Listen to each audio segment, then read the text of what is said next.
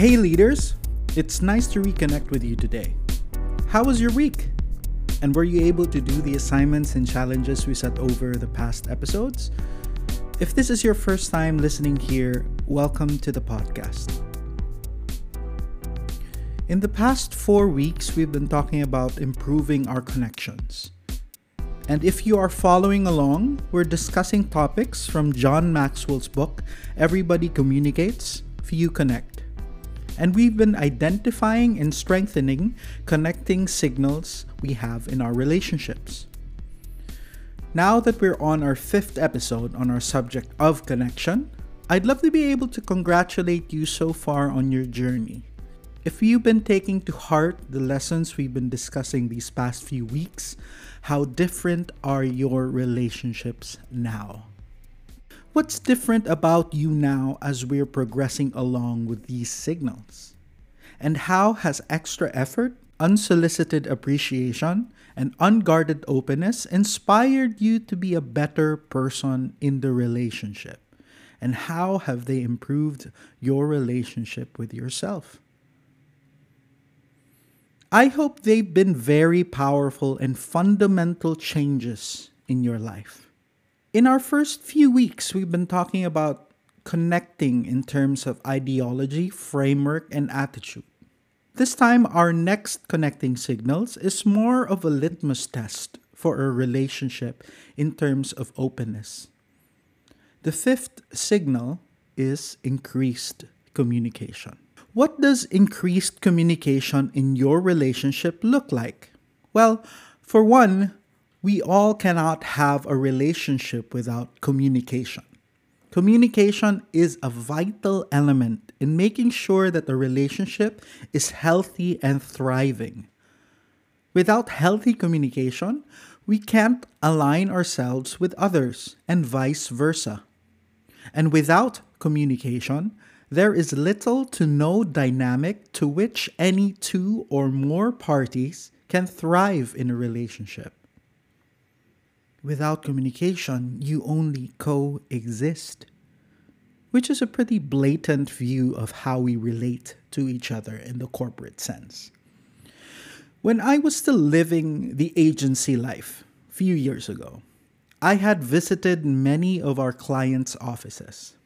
And our clients before were really big brands, national, even international offices with over 1,000 employees across a myriad of departments. And since I was in advertising and digital marketing, we mainly interacted with a very small group of internal sales managers and or marketing directors. These people were responsible for connecting their brand's products to the millions of consumers in the digital space. I remember one executive talking about the goals of the company, how they wanted to increase penetration to their target markets. They were thinking of mass broadcasting that will carry over to the millions of people they will come across. This might have worked for traditional media, but with the rise of social media, the conversation needed to be two-sided. Rather than broadcasting, we felt that it was important that we created a dialogue and a way for the consumers to connect with the brand in a more intimate and relatable way. Social media years ago was a very novel idea. And the people were not necessarily wary of impact of a social brand rather than a brand that's in social media. And if you were the latter, a brand that's on social media, you would constantly push and publish what you think would be interesting to the audience.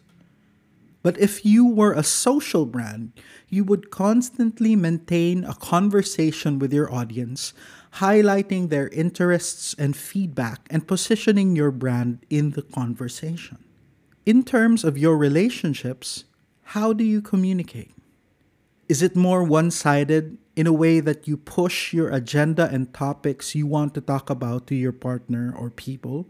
Or do you find that you don't engage in conversations that you don't particularly find interest in because you feel like it's a waste of time? Or do you take the time to be curious and relate to each other? Taking intentional time to find yourself in deep and genuine interest over what other people care about. Do you find time to engage others based on where they are rather than push your agenda to them? So, what kind of communicator are you? Scratch that. What kind of person are you? Increased communication only happens when there is a healthy space for it to happen. And if people feel stifled and closed off, that's the type of communication you'll get. And for those who see this in your relationships now, how do you break out of it? Well, first thing is to change perspective. Going back to basics. You have to be willing to do the extra effort to make it about the conversation and not about what you have to say. You have to build others and rebuild walls by being open and appreciative of others.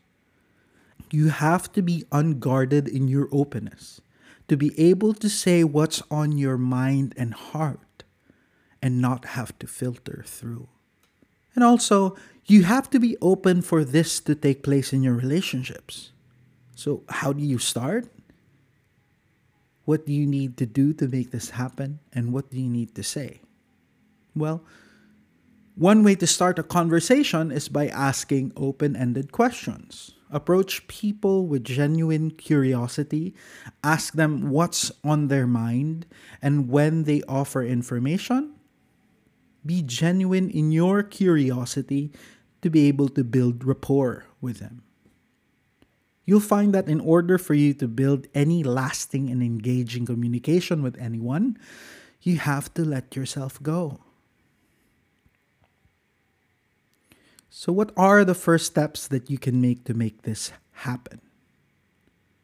What do you need to be more to be able to allow this to happen? And remember that this is not something you can wait for others to initiate. You have to be first. You have to go first. You have to initiate it, or else nothing will happen. That's what leadership is. So what will you do now to increase your communication in your life this week? I'll leave you with this wonderful quote by John Maxwell. He said, "If you want to win over another person, first win his heart, and the rest of him is likely to follow." So what will you do to win over the heart first? Let us know through our Facebook page at facebook.com/activateleadershipph or Instagram at activateleadershipph. You can also visit our website at activateleadership.blog or send us an email at gmtdavao@gmail.com or to my personal email at fonziemarquez@gmail.com. So thanks for listening and hope to connect with you soon.